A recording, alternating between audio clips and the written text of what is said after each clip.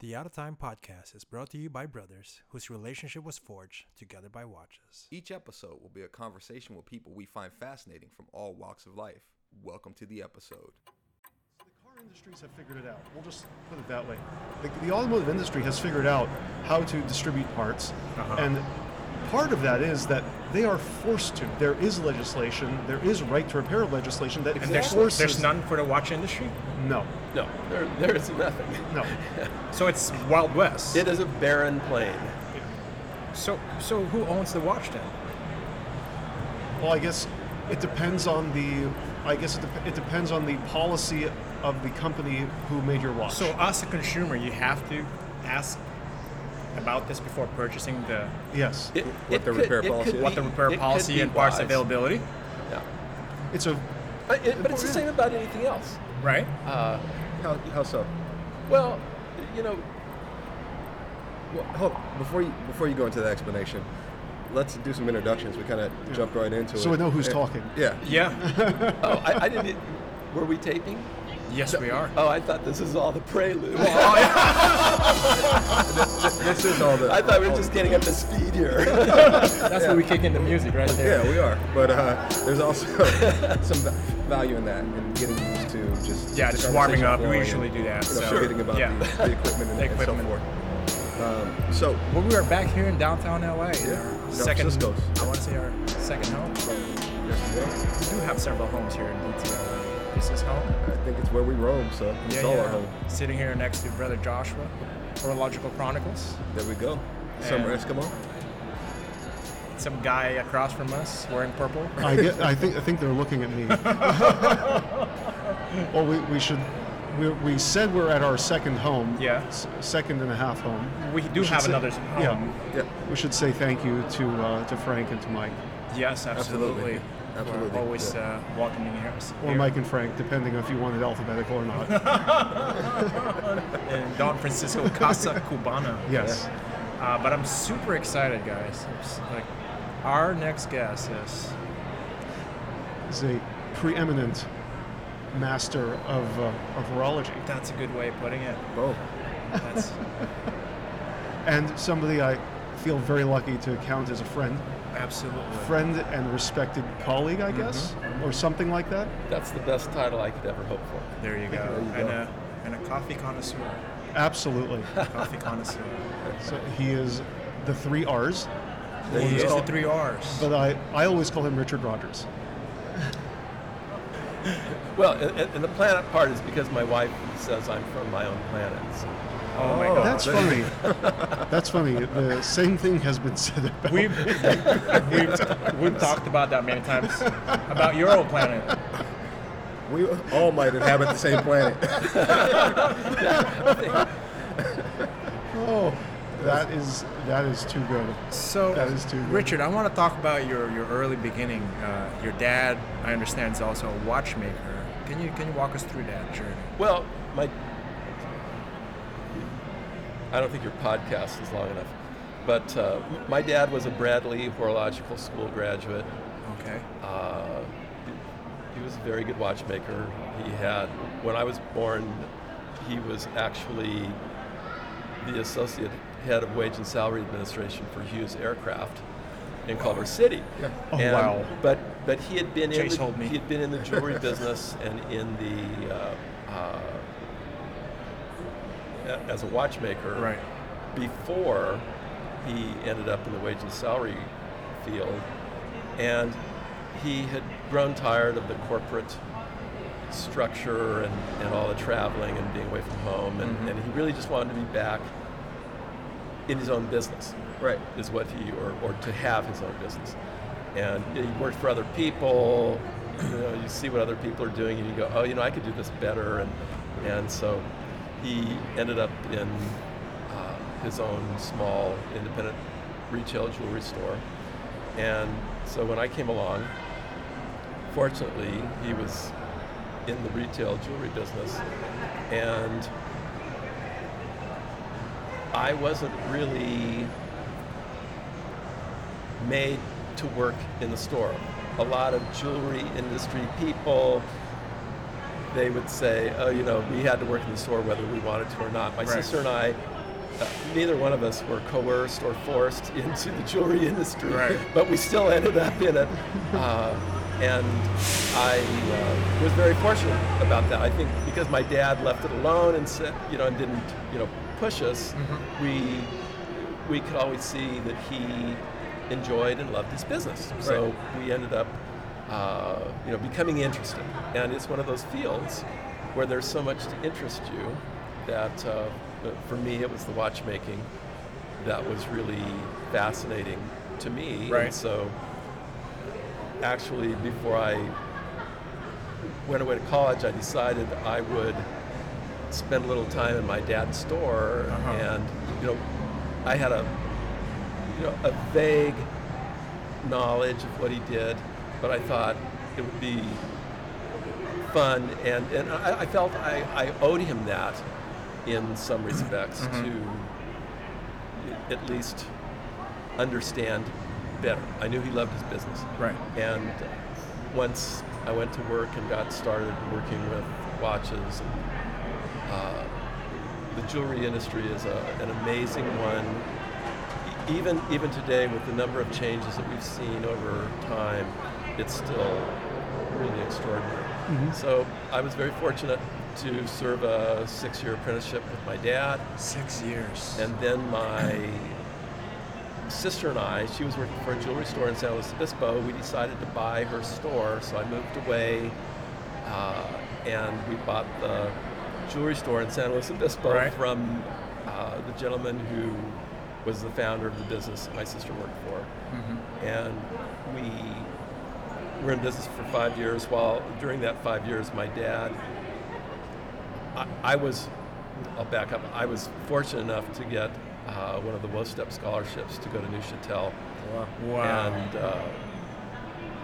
my dad closed his store, came up to San Luis Obispo and helped my sister, and I had that opportunity to get, it was kind of I had a good education from my dad, but my dad realized that it was important to have, that there are certain things in watchmaking, you need somebody to teach you those things. You need to be in an educational environment to acquire, certain skills to be able to master them, and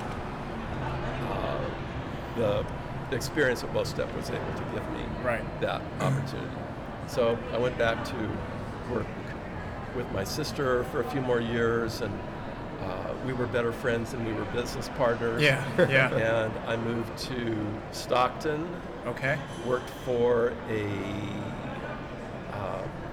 very wonderful old American Gem Society store in Stockton. I got to work with a fabulous old watchmaker who maybe he hadn't graduated from a fancy school or anything like that. But he was, I learned a huge amount from Noel Garrett. He was extraordinary. I had not really been exposed to working on Accutrons. I learned that from Noel. I learned a lot about working on Rolex during that period of time because we were an official Rolex jeweler at that store. So I became very familiar with everything Rolex. And then it pays to look at the want ads in the San Francisco Chronicle occasionally. And there was an ad for a watchmaker at the Cartier boutique in San Francisco. So it was the first boutique watchmaker program, and it was a lot of fun to develop that program there. And I had a lot of fun for it was a little over 4 years. And then I went out on my own, kind of having that same urge or feeling that I wanted to be on my own. And it was really, I had a great time. For all told, it was about 11 years, first in the Bay Area, Right. where I'd moved, and then back to Stockton. And then one day I was getting ready to open up my store. I was only open Wednesday, Thursday, and Friday. The other days of the week I was closed to work. Gotcha. And Beautiful schedule. Wow. yeah. Well, That's how you there, live it there up. were still a lot of late nights there too, Right. as well. But Wednesday was my first day of the week, Right. and the phone rang just before I was going to open the door, and the gentleman said, "Hi, I'm so and so. I'm a like a headhunter type person." He said, "I'm looking for a watchmaker for a carriage trade jeweler." Okay. And I said, "You know what? I'm really busy. I'm just getting ready to open my store. I don't have time to talk to you." Right. Right. And I was about, a quarter of an inch away from putting the phone back on the cradle, and I picked the phone back up and I said, "Oh, are you still there? Where's the store?" And he said, "San Diego." And I said, "Call me back." So amazingly enough, in the span of, I think it was less than 3 months, I found a buyer for my store Wow. and was able to arrange everything and get moved down to San Diego, and went to work for a store in San Diego as their director of horology. And I want to ask before we keep progressing. Sure. What was the turning point for you as far as being independent to working for someone in San Diego? What was the desire? What was the factor? Well, because I grew up, I think I mentioned my dad's store was in Hemet when I worked for my dad. In Hemet? In Hemet. Wow. And if you grew up... There's a watchmaker in Hemet. I don't think there there were is today. several good watchmakers. So Hemet in was the hub of horology. That was the You would be surprised, actually. wow. And I'm shocked. if you grew up in Hemet, where do you think that you want to, go? San Diego. We used to go to San Diego all the time. Yeah, for the beach, yeah. Yeah. Okay. So I thought, you mean somebody would pay me to move down to San Diego? That sounds really good. When you asked that, I was going to ask you if you'd ever been to San Diego. I didn't understand your question, and I thought, well, maybe he hasn't been there. And that's a fair question. That's fine. Yeah. Why would anyone desire to move to San Diego? Right. Well, I mean, you own your own business, right? I mean, there's pros and cons, obviously. Yeah. It's just not a matter of like, oh, San Diego is a nice city. Of course, that's very true. But, and while, Stockton gets a really terrible reputation, Good dim sum. and Do they? Good dim sum. it was really it was a great place to do business, Right. honestly. And I was the only decent watchmaker in a very wide area, and And your reputation precedes you, obviously, by people calling you and requesting. well, it was, I was very fortunate in that respect. And and just a side note, while I was at WOSTEP, my sister and I had we were dealers for JLC. Okay. And so when I graduated from WOSTEP, JLC invited me to spend a week at the factory and work with their after-sales service. I got to work with one of my other WOSTEP students, went as well, and we got to sit with the man who at the time was in charge of doing the Atmos clocks and after-sales service at the factory. And this man, he had the most wonderful life. Every day he did 2 Atmos clocks. And if he got the 2 Atmos clocks done at 2:30 in the afternoon, Right. he went home. That's it. That was his. That's the gig to have. Yeah, That's and, it. and to get to have the opportunity to sit next to him and see how he did everything. And we had a course from JLC while I Right. was at WOSTEP. And I felt like I had a really good background, but Right. then sitting next to this guy was like in a completely different stratosphere in terms of knowledge and understanding of how the Atmos clock works. And so while I was in Stockton, Right. I had people who would call me and say, "Oh, do you do Atmos clocks?" And it seems so random.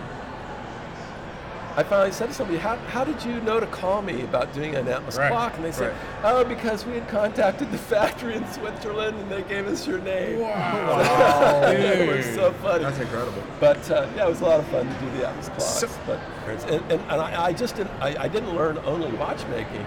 I learned to do jewelry repair, stone setting, and With Dad. yeah. Okay. So but my dad could get as much satisfaction out of creating a beautiful piece of jewelry. We did a lot of custom lost wax investment casting, which was very popular at the time in the 70s and everything. The first trade my dad had learned was he worked for his uncle who had a dental laboratory, which is like, it's jewelry arts, basically, Right. is what it Right. amounts to. Yeah. And so he was an excellent caster and solderer, and he had gone to not only the watchmaking school at Bradley, but also to the jewelry manufacturing school and the hand engraving school. So he was very well-rounded. But for me, creating a nice ring or a beautiful pendant or something like that, it did not hold the fascination that working on a watch did. Yeah, the So- watch has the moving parts, right? Yeah, exactly. The It's- heartbeat, right? It's like, you're a reanimator if Yeah. you're a watchmaker.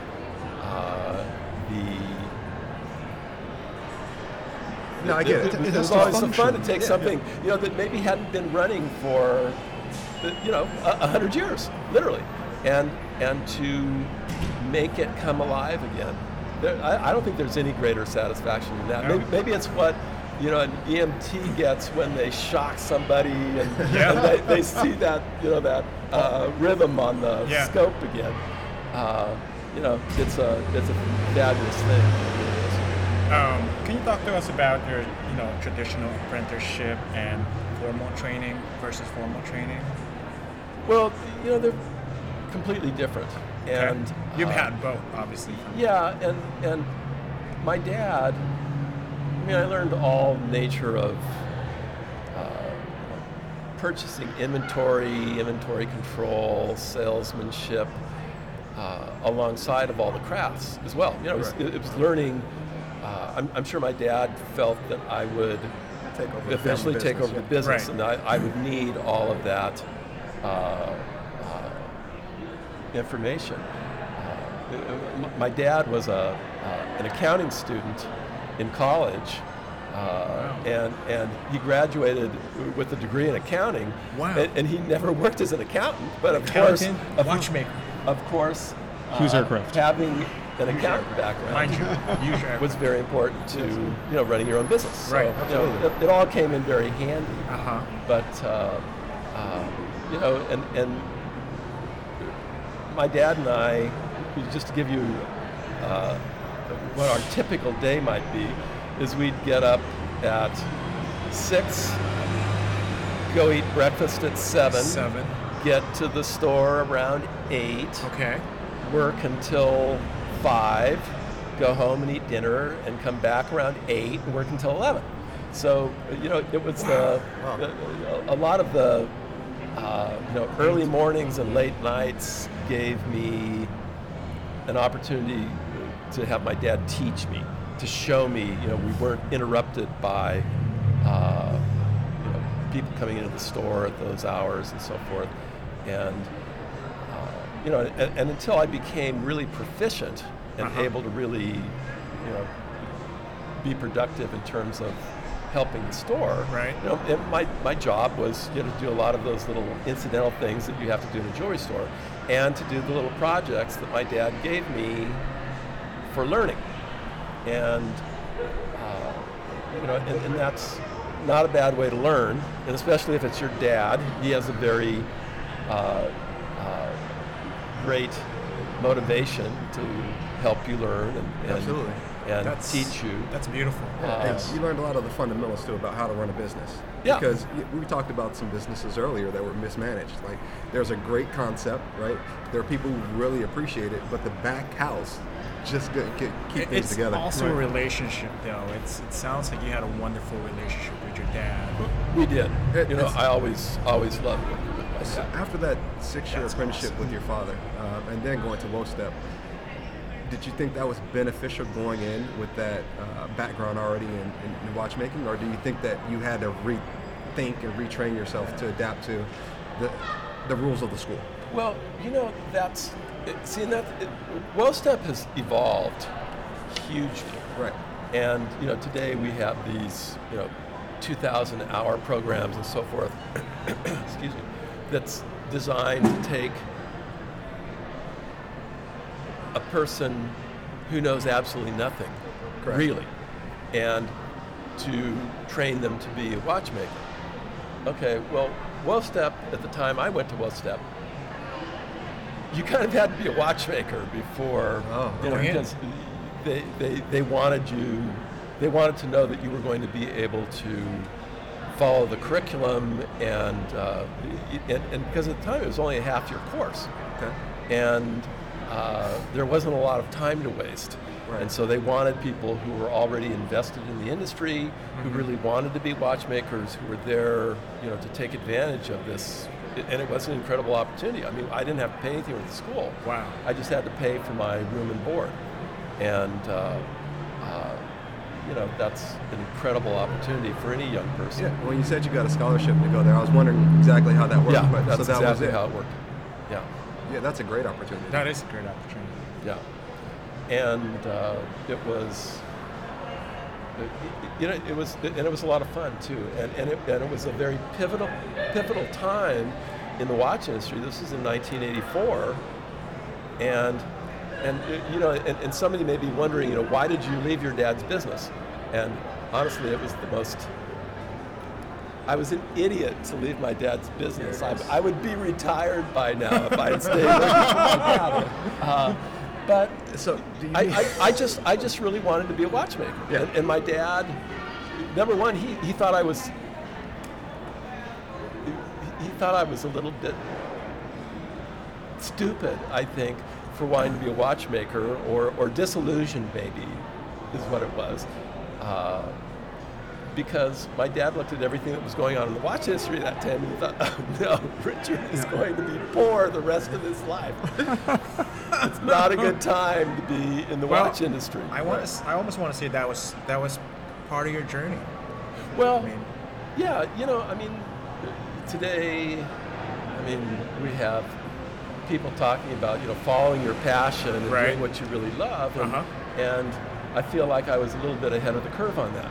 there you Because go. that's why I eventually ended up leaving my dad's stores, because I got the opportunity to buy the store with my sister, and that was a good out for me. Right. But it had a little bit of a bad influence on my dad's and my relationship. But you know, sometimes you just really have to do what's going to make you happy. And I could have stayed there and worked for my dad, and I would have always wondered, you know, what if I had just been a watchmaker and, Right. and really, you know, did something, you know, had the opportunity to really focus on what was my real, you know, joy and passion. Mm-hmm. And, you know, the years are wonderful for second guessing yourself, but I've never felt like I made a wrong decision. Well, you talked about, you know, happiness. You talked about, you know, passion. You even mentioned fun. And just when we were at the Piaget event and we were having a conversation, you're talking over a 50-year span now, and you're still having fun. Oh yeah. And that's incredible. A lot of people can't say the same. Every day is an adventure.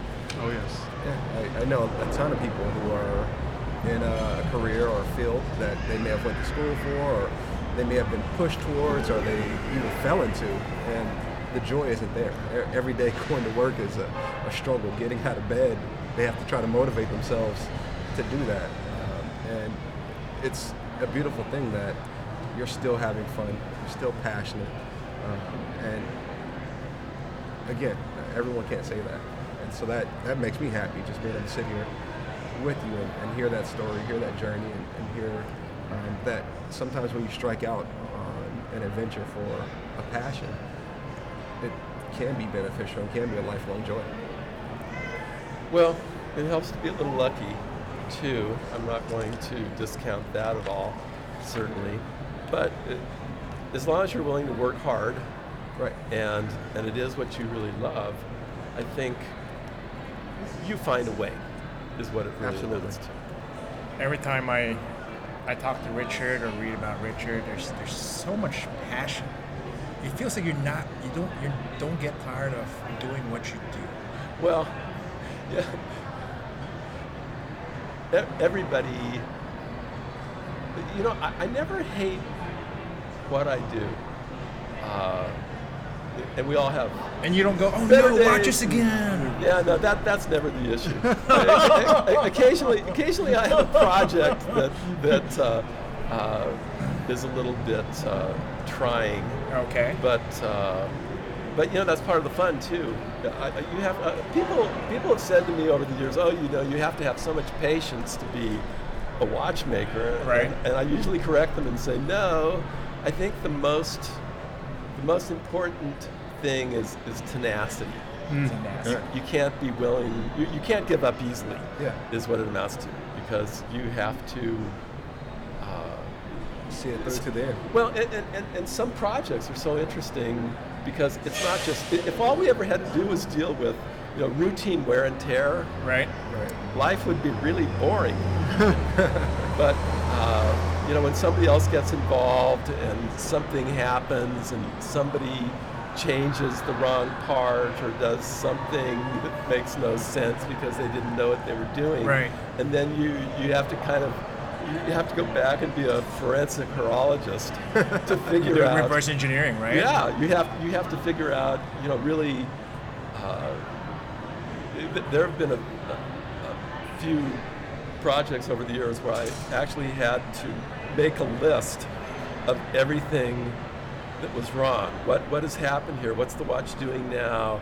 What you need to literally see it on paper sometimes, so that you can, a solution will become more apparent. And sometimes something doesn't make sense, and then you have to remember, what if somebody else did this or did that? And there's your answer. You have to, especially if you work on old watches. Vintage watches are really fascinating because a lot of, and sometimes it's because it was a bad watchmaker.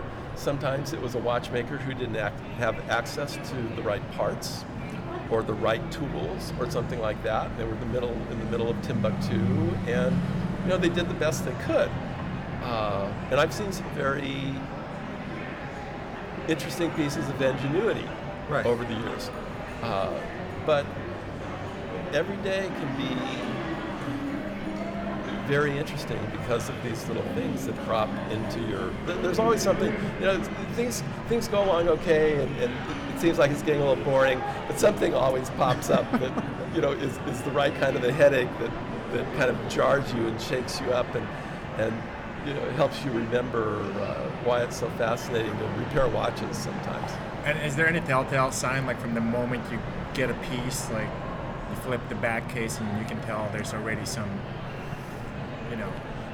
screw-ups happening? Like sure, there's scratches on the back case, or damage to the overall condition of the watch. Can be a window into the soul of who was working on it. Does that frustrate you, or do you just go, I just gonna have to make it right and fix it, or do you go, they shouldn't be doing watches? Today, I'm not a big fan of the word tool watch. We discussed that a couple nights ago. Exactly. It's not my favorite thing, Yeah, but yeah. people had to have a watch, and when people couldn't just take their watch and get a battery put in it, Right. they had to take it to a watchmaker, and the watchmaker had to service the watch. Right. Well, if it was a AS 976 or an AS 1012, and there were jillions of them, for the ladies' watches, and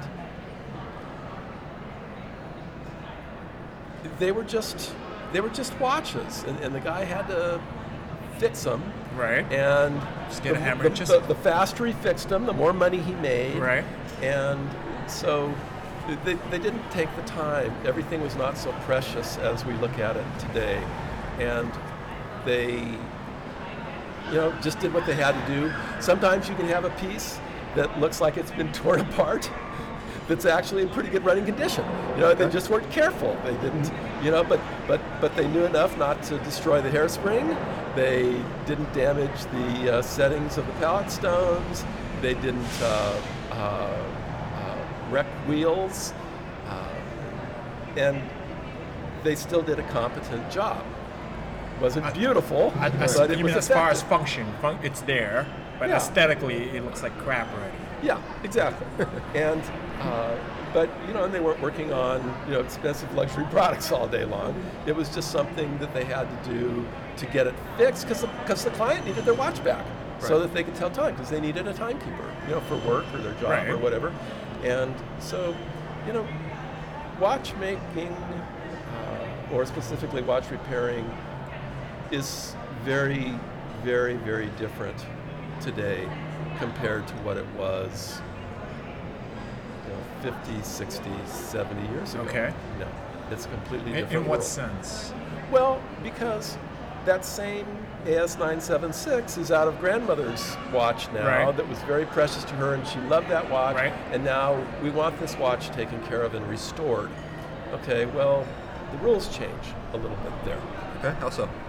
Well, because number one, there aren't as many watchmakers out there who can understand or appreciate the wear that occurs in these watches and how to correct that. A lot of times people don't want, I have a zillion of these watches at home, but if I had my own business today, that client doesn't want you to just put another movement in it. They want grandmother's movement in it. And 100%. And so, you have to explain to the client that, this is what the condition is now, and we need to do this, and this. Right. We need to try and correct some of this damage here. Replace necessary parts as available, and restore or remanufacture things as necessary. And we wouldn't have done those things when I first went to work for my dad. It would have been, we can, let's substitute another movement here for you. It's the exact same movement. Your dial fits, your hands fit, everything's the same, and you're back in better condition than you were before. So there's a different appreciation or a new appreciation for those appreciation, things. yeah. And trying to preserve some of that heritage involved in the piece. So does the client come in there, or would they come in there thinking, I want this restored as far as the movement? Because a lot of people are just looking superficially at the watch, the case, the dial. Aesthetically outside. Aesthetically, Yeah. right. So do they gain that understanding by explaining what it's going to take to bring that watch back to peak operating condition? Well,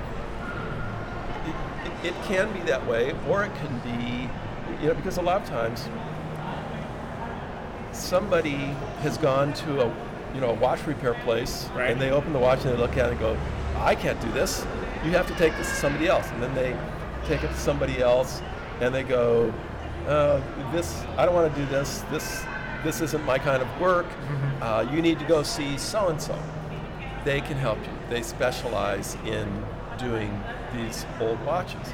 And so that's that's a lot of how people learn, and they can look things up online. Right. There, how many zillion of YouTube videos, and somebody's explaining, oh, well, this was a problem, you have to fix this, you have to fix that. But so are they coming in with their own diagnosis of the watch as well, because they've looked up things online and on YouTube? Sometimes it would be a case of, they already know that it's in pretty bad shape when they get to see you, and they finally take it to somebody who's competent to do it, which is helpful. But for a watchmaker, you just have to explain to people exactly what the condition is and show them, properly estimate your work and give them an idea of what needs to be done, why it needs to be done, and what it's going to cost. Now, then the client has to make a decision about that. Well, do you find that if they've gone to someone who's turned them away, and then they've gone to the second person who's turned them away, and the third person who's turned them away, and then get to you, they're going to be a more educated consumer and know the value in your work and what you bring in, versus someone just brings it to you, you quote it, and they're going, whoa, why? Because they don't understand. They haven't gone through those steps.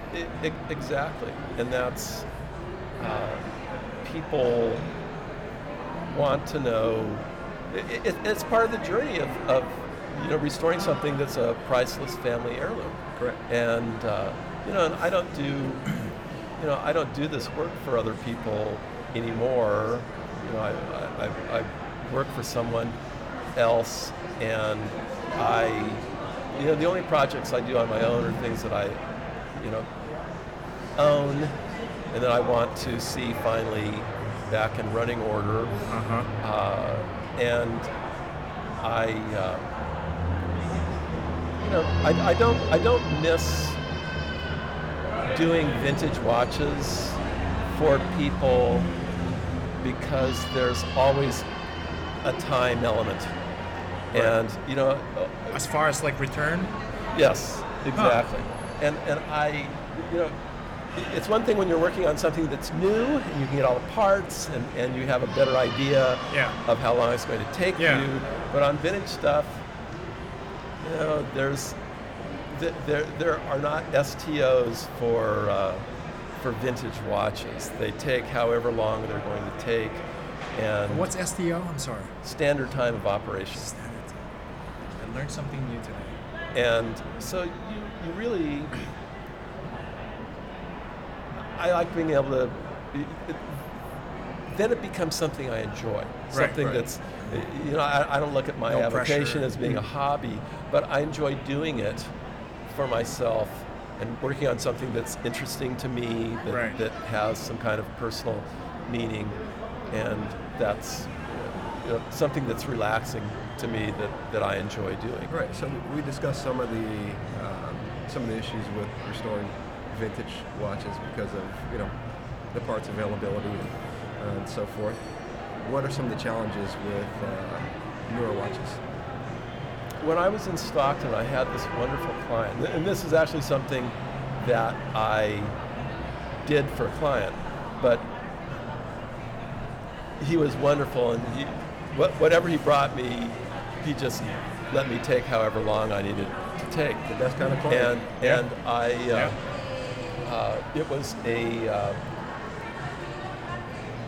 it was an independent jump seconds chronograph minute repeater.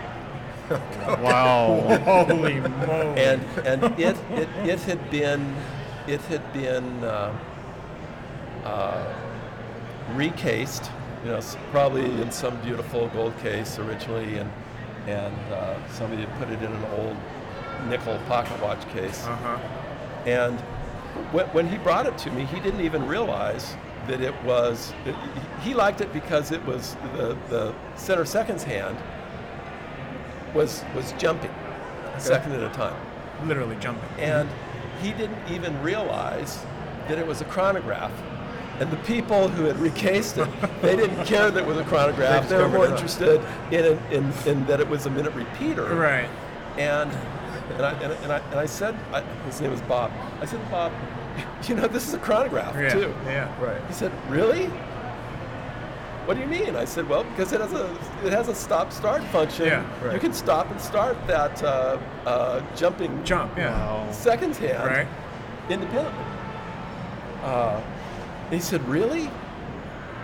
I said, yeah, but it's going to be a little bit of a problem. There was because it was a minute repeater, it had a very, very, very, very long axle for the minute wheel. Okay. And it had a 6-leaf pinion, which is a nightmare to find a 6-leaf pinion. David Walter, the fabulous watchmaker up in Santa Barbara, I saw him at a watch and clock collectors convention one time, and I said, David, can you look at this for me? What would you do? Yeah. And even David looked at it. And he said, that's a real problem. He said, have you looked in your box of old parts to see if maybe you can find a pinion for it? Yeah. Okay. And I said, no, I never would have thought of that. And he said, well, because I would have been happy to pay David, whatever. This. It's just like, Yeah. this is maybe, I'm thinking, maybe this is a little bit above my pay grade here. But because David was so fabulous, and he made me feel confident that I could do this. Right. That's a great friend. That is a good friend. And so I went home and looked through every single pinion that I had, in every watch wheel that I had, in any box that I had, and there wasn't one. Wait, I thought there was going to be a happy end to the story. That's what I was thinking. Like he's just gonna reach for a shoebox, and there it is, sitting. But wait, there's more. Oh, there's more. And while I was at WOSTEP, our instructor, Tony Simona, he was always wheeling and dealing with a lot of people who went to garage sales in Switzerland. They found all this junk. They knew he liked old watch parts, and old watch tools and old watches, and they'd bring stuff. We'd be working on our projects in school, and these guys would come in carrying all these big cardboard boxes of stuff that they'd found over the weekend, and they take it into Tony's office and they want to show it to him and have him make him an offer. Right. So we'd get a chance to look over this stuff, and then we'd buy some of this stuff too. Wow. And one of the things that I bought was these little boxes. They're like assemblers boxes that have all the parts for a particular caliber. Okay. Well, I bought these 2 boxes of this stuff, and mostly they were for one caliber, which I never knew what caliber it was, and I never needed a part out of either of these 2 boxes that I bought. There's nothing in there that I ever needed. But there was some miscellaneous that was thrown in there, and sometimes if I need just some steel stock or something like that, I could get something out there and use it. One night, I was looking through for something else. Okay. Yeah. And I found a blank 6-leaf pinion that was long enough for me to use for that watch.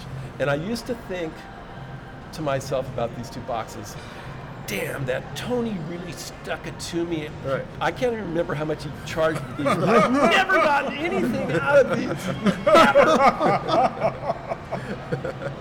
And now I look at this one 6-leaf pinion and I go, oh, Richard, maybe this wasn't such a bad deal after all. So it was kind of, and it was very rough. It was just something, it was something that was rough manufacture. Right. I had to turn it down on the lathe, cut the pivots. Modify it. I had to turn the diameter of the pinion down and then reshape all of the leaves and polish and cut the shoulder to fit the minute wheel on it. and it worked absolutely perfectly. Oh, that's beautiful. So there is a silver lining at the end of that story. I got worried there in the middle for a bit. So you know, I look at that. What if you never found it? That was the one shot. Oh, you never know. I might have gone down to, you know, Natalie's at Hovig's one day and been looking through one of her boxes and go, oh, Natalie, I knew this. Yeah. You know, but you know, you just, that's where tenacity comes in. You have to just keep looking. And so. How long was the watch in limbo looking for this piece? Oh, we're talking like, you know, 3-5 years? no, well, I think it was like more like 6 or 7. 7 years. Wow. Oh my. And you know, to finally find that, and that was the, you know, that was the, you know, the linchpin that everything hung on. If I could, you know, finish that, then, you know, the repeater was a very high grade piece, very nice quality. Even David thought so, and it came out beautifully. It worked. The repeater was excellent. Had great tone, and I was able to rework the case. I had to make a new stem and crown for it. There was no place for pushers because in that case, was there? Yeah, no, you had to make it in. You had to build it into like a stopwatch type. Yeah. And then you had it was in the crown for the stop start. Okay. So I had to make, you know, and I had to, you know, you have to make another sleeve so that the crown can actuate the stop and start, and it, you know, it was a fun project. And that's the kind of stuff, you know, we got on this whole thing because, you know, what I find interesting. Right. You know, something like that, you know, that's you know, and sometimes these things take forever, you know, and you get tired if you're doing it for yourself and you don't have to worry about someone breathing down your back. That's why I never like to do work for any, you know, vintage watch dealer, because they always have a buyer for it and they want it done immediately, and it's like, I'm sorry, I'm all done with that. We asked you to bring a couple watches that you love. You brought 4. Well, you want to talk about it? One is not a watch technically. It's a timekeeping device. Does that work? It is a timekeeping. Okay, it's a timekeeping device. No, I was going to bring some other, but I decided to bring the 3 that have personal meaning. Okay. To me, and I'll start with my Ball Trainmaster wristwatch. This is one of the original Balls. This is what era is that? This would be from 1970.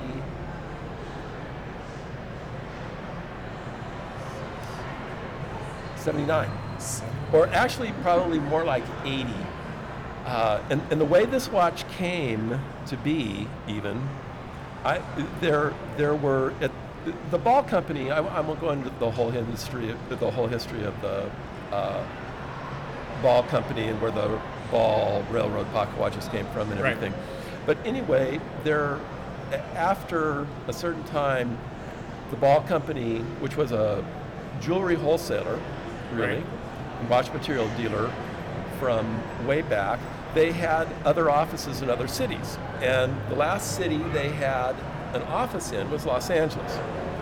And I would see the guys from the Ball Company at the Fall Pacific Jewelry Show at the Century Plaza Hotel that we went to every year. And I would stop by their booth, and I was the irritating kid who would stop by and say, hey, when are you going to make some more Trainmasters? Right. Okay.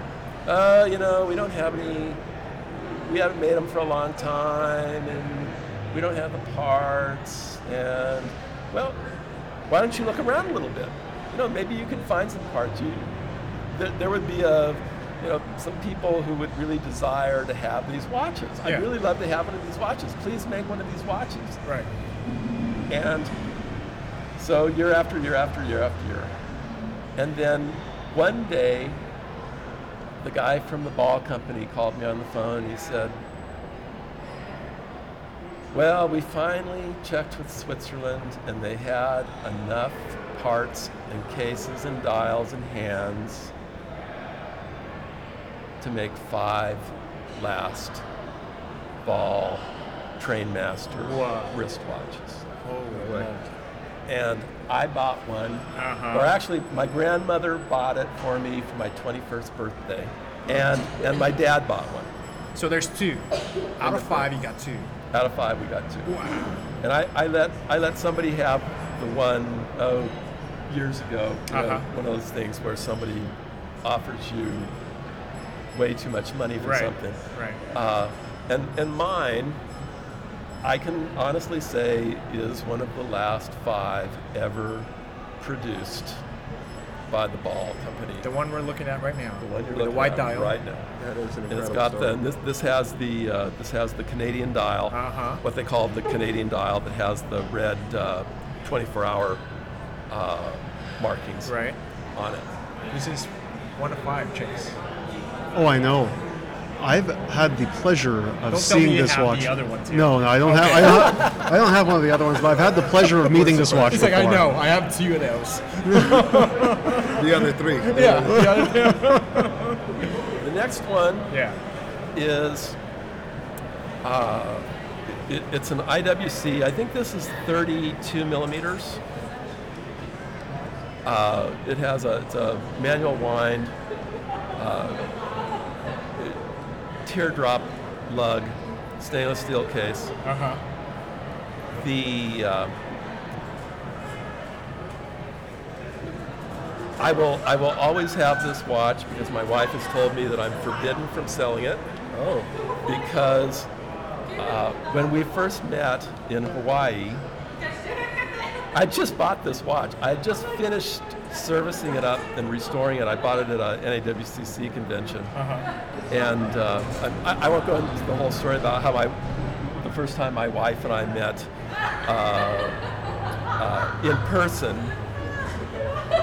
We were in Hawaii, and a friend of mine that I used to work with at Cartier, who was from Hawaii, convinced me that something really great to do would be to take my new girlfriend at the time, soon to be fiancée, on a kayaking trip. So we were out in the ocean. I wasn't wearing this watch. I had actually put it in a plastic bag. At least I was smart enough to do that. And we were not paying very good attention during orientation of renting the kayak. Sounds like me. And they had mentioned that you needed to stay on a certain side of the reef. Right. And we had kind of completely missed that part. Right. And we ended up on the ocean side of the reef and got trapped in the waves, knocked out of the kayak. And it was kind of a interesting. It's one thing to get in a kayak when you're standing on the beach. Yeah. It's something else entirely to get into one where you're out in the water. open ocean, and the waves. So you tipped over? Yeah. Oh yes. And what did you say? over. Oh no, my watch! No, it was actually a little bit more serious than the watch. Okay. It was kind of like, are we? And there was nobody. I mean, we were way too far out. We had gotten into a really bad position. And it was kind of a little bit more, are we going to drown? And so to make a long story short, we ended up getting back in the kayak. Then, kind of unexpectedly, we ran into the reef. My wife stayed in the kayak. I bounced out. By the time I had gotten past the reef, I was my legs were shredded up pretty well. And when we got back to where we were staying, that's when I turned into a complete maniac. And she said, "Oh, let me help you with your getting your legs bandaged up." And I said, "No, I'm sorry. I have something much more important to do." Watchmaker goes on vacation. They take their screwdrivers and their case opening knife and their tweezers. Right. And I said, I have to open my watch up. If I don't, it's going to be toast by tomorrow. It's all bleeding all over the place. Yeah. I gotta open my watch. Salt water, not good. I was literally bleeding at that point. Yeah. But anyway, there's a little bit of damage. Yeah. If you look at the watch, you'll notice there's a little bit of damage on one side of the dial. I think it's around 2 o'clock or something like that.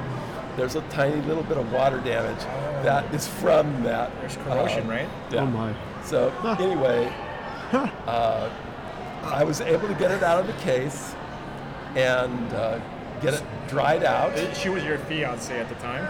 Girlfriend. Girlfriend. Was she looking at time. you like, this guy's crazy? Oh, I was beginning to wonder about that. She must think I'm losing my mind or something. Unfortunately, I just serviced it, and it had nice fresh oil. Everything was in good shape, and so it survived. That really And gave we her survived. That was really important. a glimpse into your priorities. There it is. There it is. So when she actually agreed to marry you, she already knew what she was getting herself into. It's sort of, yeah. Okay, well, the next one, fast forward 15 years, and I was turning 60, and my wife said, what do you want to do for your 60th birthday? She's from Japan, and I said, well, I want to go to Japan. I want to go to Hokkaido, Okay. and I want to buy a Grand Seiko There it is. in Ginza. How long ago was this? Just for time reference? This was in 2018. Okay. Okay. And so we planned this trip, and this kind of has to do with the next timekeeping device. I also really wanted to go to the Seiko Museum in Tokyo. Yes, yes. And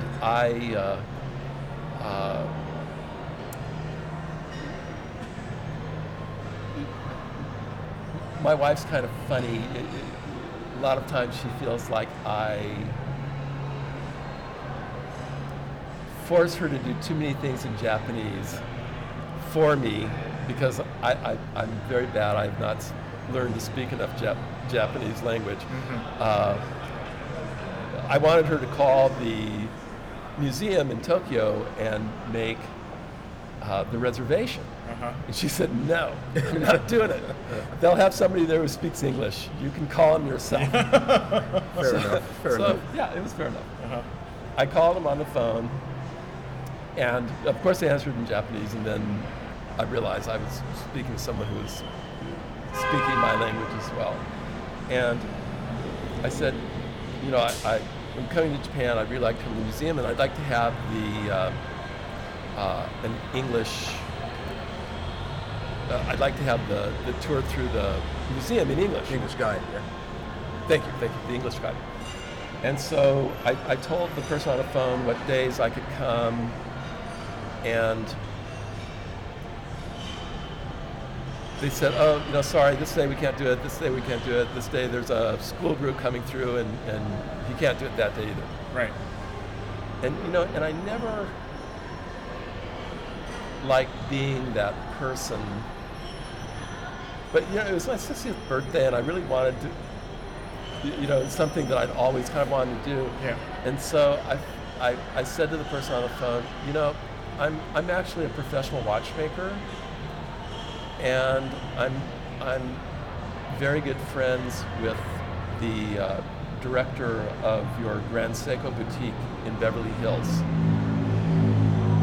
And at that point, the woman on the other end goes, quite abruptly, she says, I have to talk to my boss. and she didn't say, may I put you on hold? Yeah. She just put me on hold. Right. And so it's like 15, 20 minutes later, she comes on the phone. And of course I'd given her my name. Correct. And Shermeen Greenmum was the director of the Grand Seiko Boutique on Rodeo Drive at the time. And when they came back on the phone, they said, oh, we'll be happy to see you. Would this day be okay for you? I said, oh, yes, that would be perfect. It was one of the days. It was one of the days. And and as soon as I got off the phone, my wife is sitting on the sofa and she's, kind of, laughing as this is occurring. Right. And I looked at my wife and I said, oh, you know what? I should probably call Shermeen and let her know that I used her name Name drop at the tour of the museum.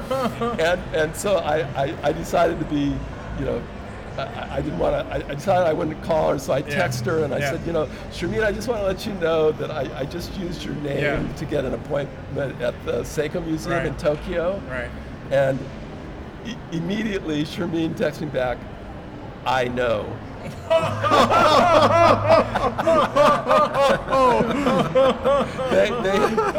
They had called. They invented you. Yeah. You bet. Yeah. They called New York from Tokyo, and New York called Shermeen. Spoke to her, made sure that they knew that she knew Richard Rogers, that I was legit, and so that I was okay. Within 20 minutes. Yeah. So it was pretty funny, but getting to go to the Ginza boutique, and Shermeen had been so wonderful because she said, and I'd said, I'd really rather buy a watch from you, and she said, no, Richard, check and see if they have any type of limited collection models at that time, and you should see if one of those, if you like it. And so I found this watch. It is a limited collection. It's numbered 25 of 50. It has a very unusual, rare green dial with the Arabic numerals at 12 and 6. And I really wanted a spring drive. I'm a big fan of the spring drive concept. And at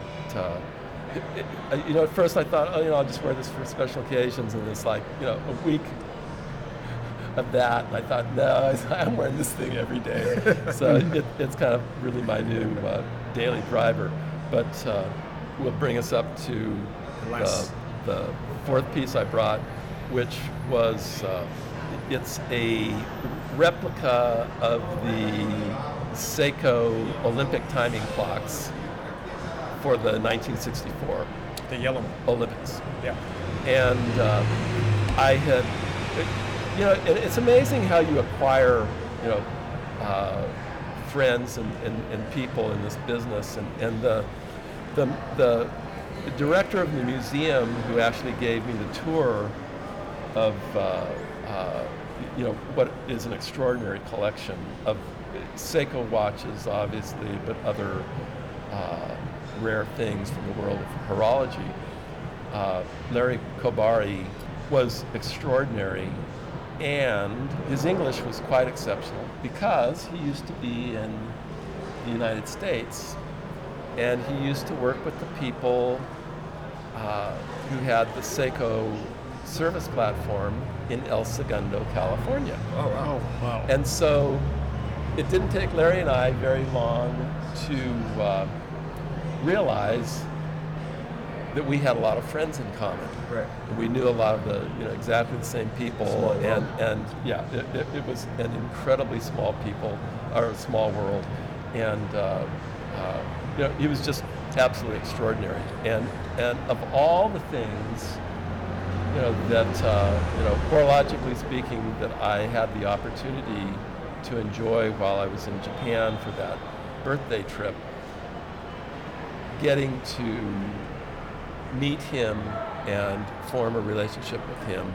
And this clock, it always reminds me of that, because one of I had not understood a lot about I was very familiar with the Swiss timing, by Omega and Longines for, sports events and historical events and things of that nature.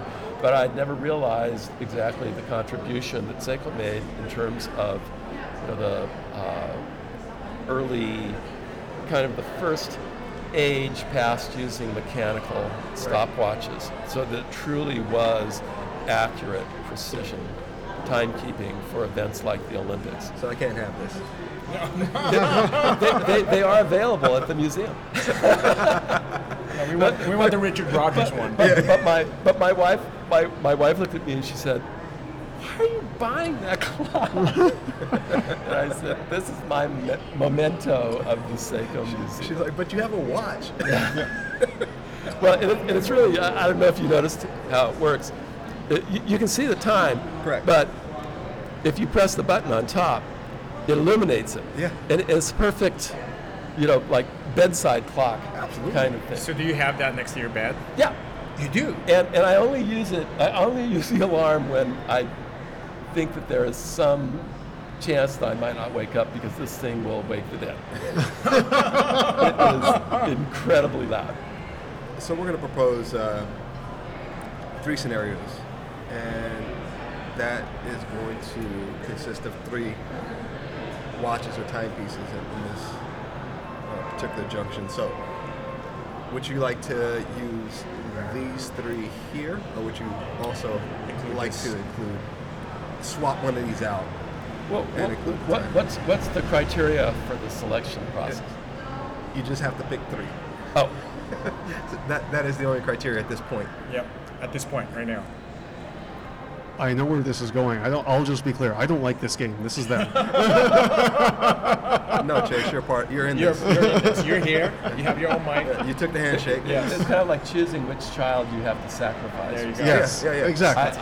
Okay, Sacrifice your first I child. understand. Okay, then in that case, the Grand Seiko spring drive goes out, and Wow. the clock comes back. Can you tell us what was the thought process? Well, there's a little bit more of a human connection between the ball and the connection with my wife or the IWC, and then the clock is kind of a little bit more of a connection with Monumental trip that you with, took.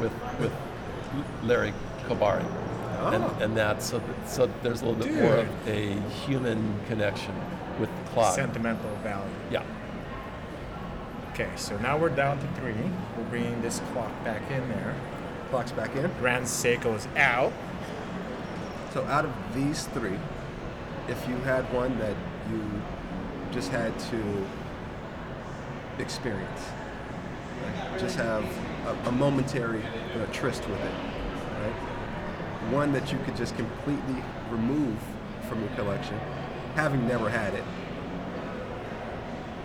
and one that is the forever from these 3 pieces. A lifer. The lifer, the married. You can start whichever you want to. Get rid first, or you. So now, slay your other 2 kids. Yes. Oh, this is terrible. Wow. He's looking at the This is digital really clock. nasty. He is looking at the digital clock. Oh, the arms are crossed. This is He's So sweating. we're There's some heavy thinking. so we're, Yeah. we're whittling this down to what is the most individually significant piece. There it is. Well, I think the Seiko clock would go out next. Okay. I'll take that one. okay. No And problem. so, if that one's going, it's not the forever, right? Then, which category does that fall into? Something that you either had to experience, or the one that you just discarding. Never had it. Further explain, please. All right. So This isn't easy on me. I'm not going to make it easy on you either. That's fair game. That's fair game. it's all fair, and we're game for it. Yeah. So something that you had to have in your possession or in your collection for a moment in time that you had to have an experience with, versus one that you can just completely just discard. So we know that you This would be I could discard this. You can discard that. Yeah. Okay. So we're gonna discard the digital Seiko The digital clock. Seiko clock. So now you have the choice between The ball. the ball being the forever piece, or the IWC being the forever piece. But one of those you would have had to have an experience with, Yeah. have a tryst with, have a moment in time Yeah. with, And then get rid of it. and then it can pass through your collection. Then the IWC would go. The one where you almost died. That you almost died. That you were meeting your at that time girlfriend, the one that she told you that you could never sell. Yeah. That one is going. That one is going. Talk to us. What led you to that? Well, actually, it's maybe a little bit easier decision Huh. than you might imagine. Okay. The IWC I could probably replace Okay. at some point. Yeah. Uh, Although if it I was wanted there to. with you in that near-death experience. that's true. Yeah. That's true. See? But You said you you know, wanted to make it a little harder on us. I'm going to make it a little harder on you. you know, Good man. The one that he defibrillated. probably the best thing. This is a little bit more of a philosophical thing. Let's go. We're At taking this for it. point, because we love these things, and they do take on these very special, Meaning. extraordinary meanings to us. Yeah. Yes. Sometimes it's just a watch, yeah, and we can just get rid of it, Yep. and I mean, at the end of the day, it's just stuff. Absolutely. I It tell doesn't. people that all the time. It doesn't have. It really. We give it the meaning. It doesn't. It doesn't really have that meaning. Right. It's just a. You can't really call a watch an inanimate object because it's always animated. But This is Yes. true. it's still Yes. it's still just a. It's still just an object. It's just a possession that we can choose to have or not have. The ball, there's the connection with my grandmother, who I was exceptionally close to. And one of the things that my wife and I had in common was that we both had these fabulous relationships with our maternal grandmothers. Right. And I think, for both of us, it's something that shaped our lives. Right. And you have no idea how I was so shocked when they called me from Ball and told me that they had those watches, that I had finally irritated them enough that they would go to the length to put those 5 together. It's almost like they produced these 5 watches, but they were specifically produced for you. For you, but they had to make a minimum of 5 at least. Well, I think what they told me is that they had, that was all they had, that they could make Right. out of what was left at that point. Right. Were those 5 watches. And you had pestered them for so long. That again is an example of his tenacity. Tenacity. Yeah. The will. That was it exactly. And this was, where the Grand Seiko, the wristwatch, was for my my Milestone. gift Yeah. for turning 60. Ball was for my 21st birthday, and it just kind of ended up being coincidental in a way, because that's when they got the watches done, and I think my grandmother had actually said,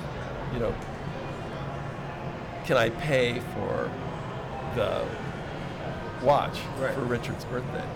And so the fact that it was a gift from my grandmother, and that it was something, and the Ball Watch Company was always kind of very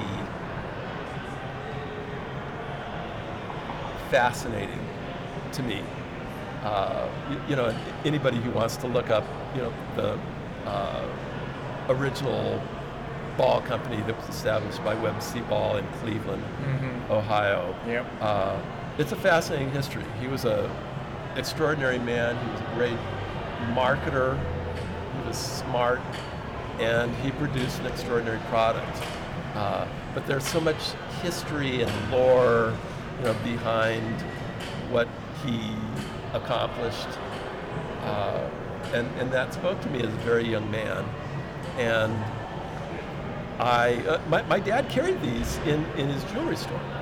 Wow. The Trainmasters, but they'd kind of fallen out of fashion, and at the time that this was produced in like 1980 or 70, 80, because it was a little bit after. Yeah. The people who worked on the railroad, they had Accutrons, Right. or they had something else that was a railroad model that was more accurate Right. and more reliable, and you didn't have to have it serviced all the time and all that kind of stuff. So this was kind of my early love of watches were American railroad watches. And, and this was at a time when, the American watch industry was the leading watch industry in the world. Our friends in Switzerland don't like us to bring that up, but, it was, an incredible industry in the United States. And a lot of people don't realize there were like 160 some watch companies in the United States. Yeah. And of course,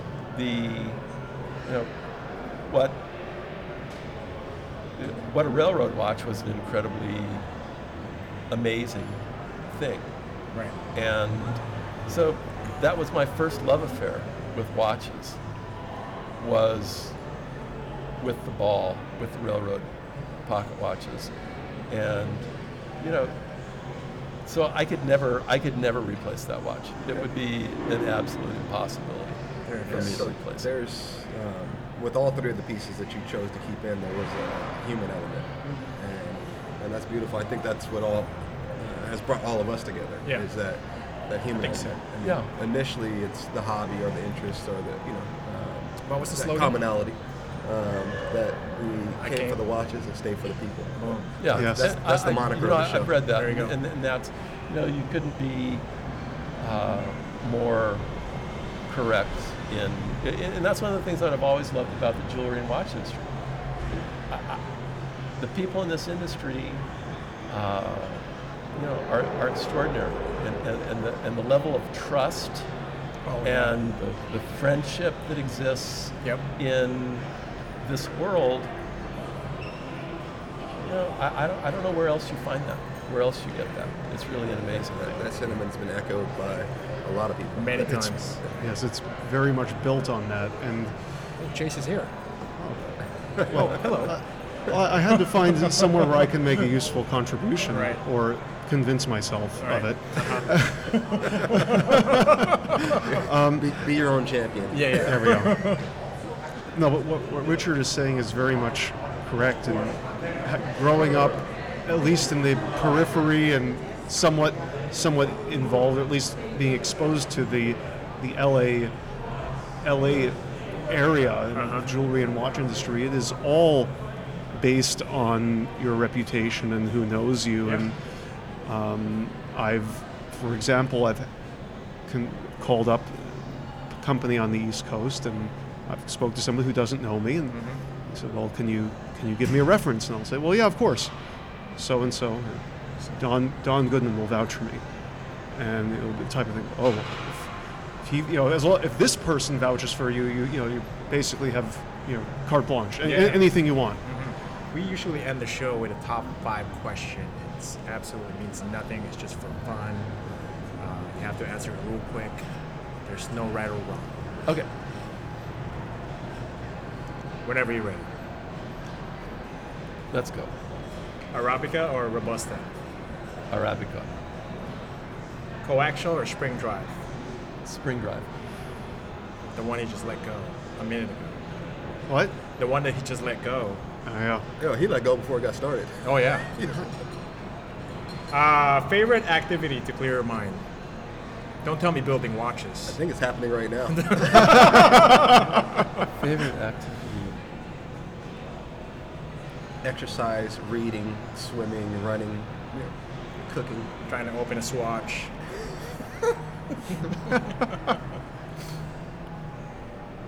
Wow. Puzzles, To clean? drinking Sure, wine. Yeah. Yoga.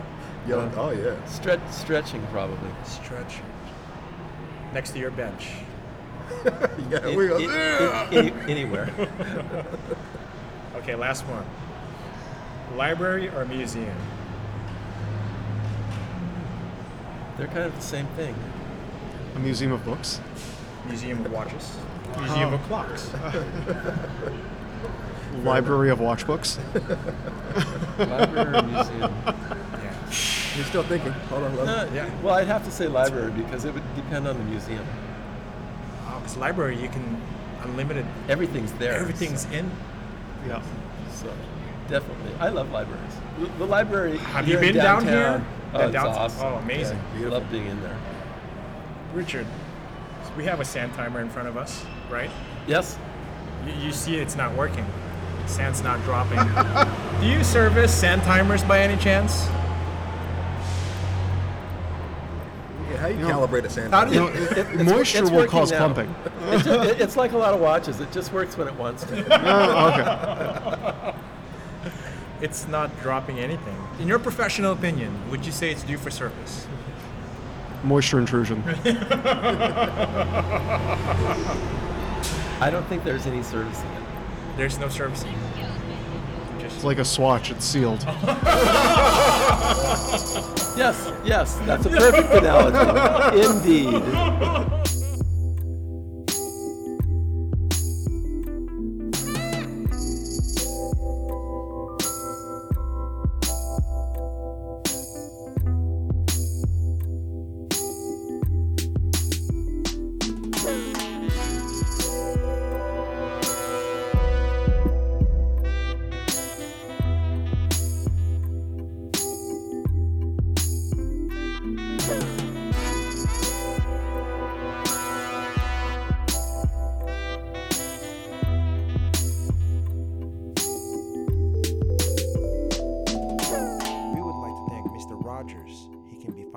IG at Planet3R. Additional content can be found on Instagram at The Out of Time Podcast. You can also email us at theoutatimepodcast@gmail.com. Thanks to Ono for our beat.